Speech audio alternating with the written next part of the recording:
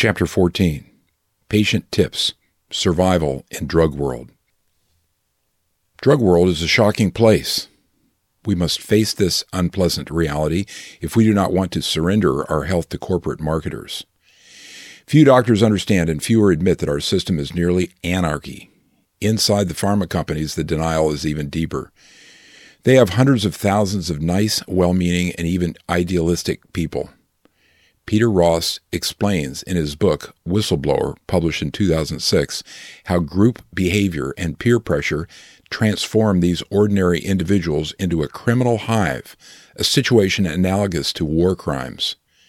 He was an executive for several of these companies. The COVID vaccine is a false promise. At the publication date, Big Pharma, led by Pfizer, is telling us they will deliver us from coronavirus. There will, of course, be a vaccine, and it will be costly. Proof of its efficacy will be shrouded in adulterated studies. If a true immunization is developed, it would be the first time in history anything like this ever happened in such a time frame. Orwell's 1945 quote about the delusions of academics applies to this. One has to belong to the intelligentsia to believe things like that. No ordinary man could be such a fool. Can we trust any medications? A limited set are essential for health care. Many have addictive qualities because our bodies try to adapt to them. These include opioids for pain, all drugs used for psychiatry, and most drugs used for neurology. Aspirin, statins, and calcium channel blockers also cause withdrawal syndromes. Even diuretics, or water pills, which are harmless compared to others, may put patients who quit them through weeks of swelling. You may now think most drugs are a net harm, and I agree. Since side effects can be serious, taking anything is a risk. Once you understand this, you may discontinue some of yours. If you try to quit, get help from your doctor. Doing your own reading and preparation makes it easier to work with them. It will also give you the confidence to decide for yourself. You learn that some health rules you thought were rigid are actually flexible. The first principle is to avoid drugs if you can. For example, it's all right to say no to cancer treatments that work poorly or not at all. See the failed cancer treatments chapter later. Another example, some drugs used to control heart rhythm kill more people than they save. If you are treated with one, be sure you understand why. Drugs prescribed solely to alter laboratory readings are mostly inadvisable. Perhaps you have been told that there is something wrong with your blood pressure, cholesterol, sugar, or bone density. For each of these, lifestyle changes have more benefits than drugs. Question every prescription.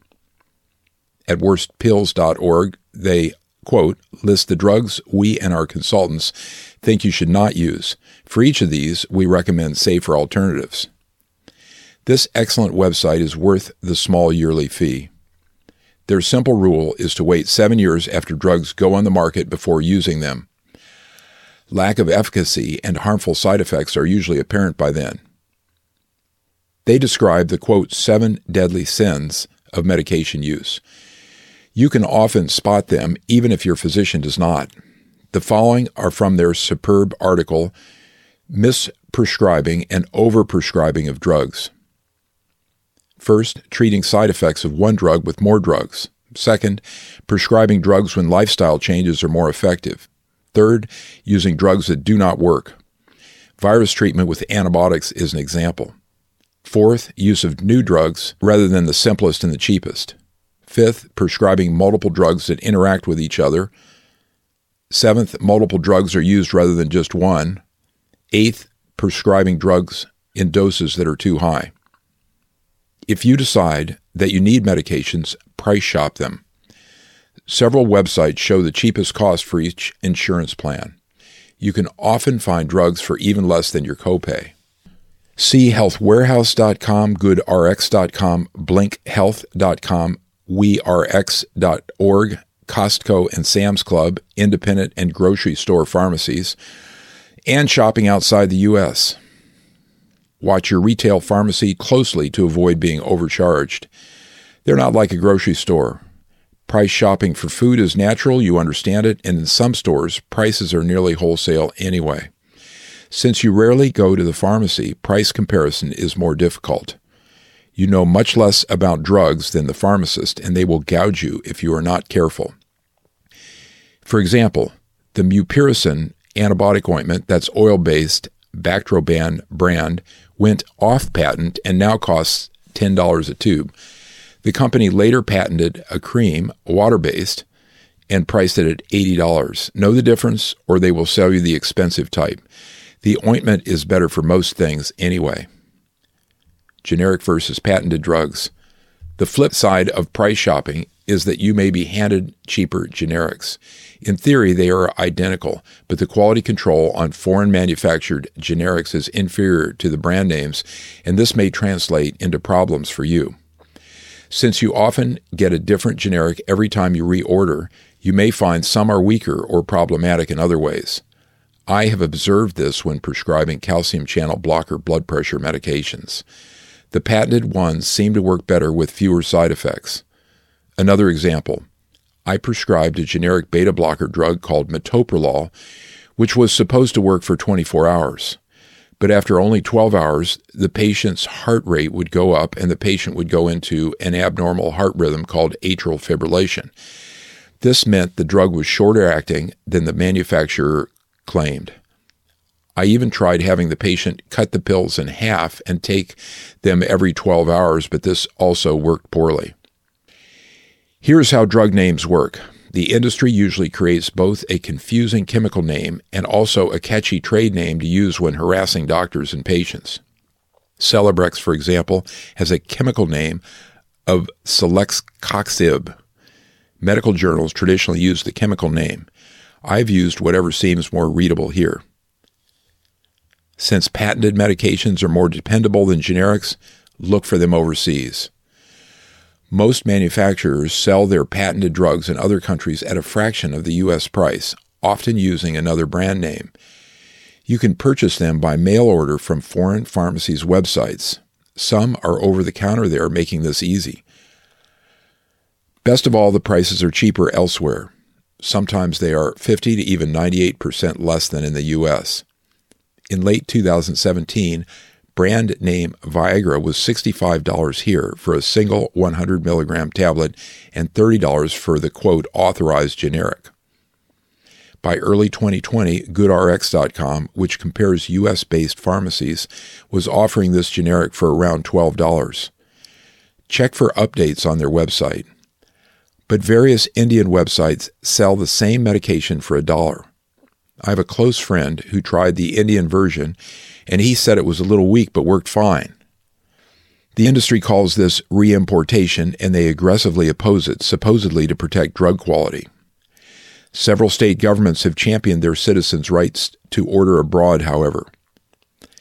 There were congressional fights in the early 2000s to make this lawful nationwide, but our bought and paid for legislature continues to block it. The compromise seems to leave it illegal, but not to prosecute anyone. Since the FDA does not reach out of the U.S., there are more quality issues abroad. A maker might fake a brand name. A generic might have no active ingredients or even contain contaminants. But by 2014, wholesalers were importing 80% of the drugs and ingredients used here anyway. European pharmacies get most of their drugs from other countries as well. PharmacyChecker.com can tell you if the medications ordered overseas are likely okay. The best policy is always caveat emptor. Learn as much as you can before you buy and observe the effects of anything you take. And be just as careful at Walgreens as when buying internationally. For another point of view, scan the World Health Organization, that's WHO, model list of essential medicines. These are 460 mostly sensible drugs, the vast majority old generics. Dull as it sounds, it is interesting reading for most practicing physicians. To get a flavor for this list, the only statin drug is Zocor, which has been off patent since 2006. Blood pressure medications include diuretics, that's water pills, a few ACE inhibitors, and some venerable off-patent calcium channel blockers. The only antidepressants are amitriptyline and Prozac, the oldest ones in each category, and the only antipsychotic is another senior citizen, Haldol. They include no atypical antipsychotics. Zofran, the anti-nausea drug, somehow made the list. Levothyroxine is the only thyroid replacement recommended. For a final perspective, I asked Ms. Google. I typed, quote, prescription medications that work the best on 5/22/20. This is what I saw. Top 10 drugs prescribed in the U.S. Number 1, Vicodin. Number 2, Simvastatin. That's generic for Zocor. Number 3, lisinopril. That's Prenavil or Zestrel. Number 4, levothyroxine. That's Synthroid. Number 5, azithromycin. That's Zithromax. Number 6, metformin. That's Glucophage. Number 7, Lipitor. Number 8, amlodipine. That's Norvasc. And at the bottom it said, what are the 10 top drugs prescribed in the U.S.? These are sensible, but at least half are phenomenally overprescribed. These include Vicodin, the 2 statins, and the heavily marketed antibiotic Zithromax. The World Health Organization does not recommend Vicodin, which is hydrocodone Tylenol combination, but instead its older relative codeine. Thyroid disease has been treated with pork thyroid since the 1890s. This is superior to levothyroxine and far cheaper. It is a complex story about how money ruins science. If you are interested, especially if you take thyroid, see stopthethyroidmadness.com or wait for my publication of the book about hormones. On the same search down the page, Google treats us to the top earners. And the title is, What is the Top Selling Drug? Humira, $19.1 billion. Eliquis, $9.8 billion. Revlimid, $9.7 billion. Keytruda, $7.1 billion. Enbrel, $7.1 billion. Herceptin, $7 billion. Avastin, $6.9 billion. Isla, $6.7 billion. These are exotics, specialty drugs, mostly for specialty diseases with special price tags and equally special names. They treat multiple myeloma, blood clots, cancers, and inflammatory diseases. Humira, the biggest earner for 2 years, treats rheumatoid and other kinds of arthritis. Patients who use it may enjoy a copay assistance program, which magically transforms a bill of over $6,000 a month to $35, shifting the costs onto the other insureds or the taxpayer. Google never did tell me which drugs work the best.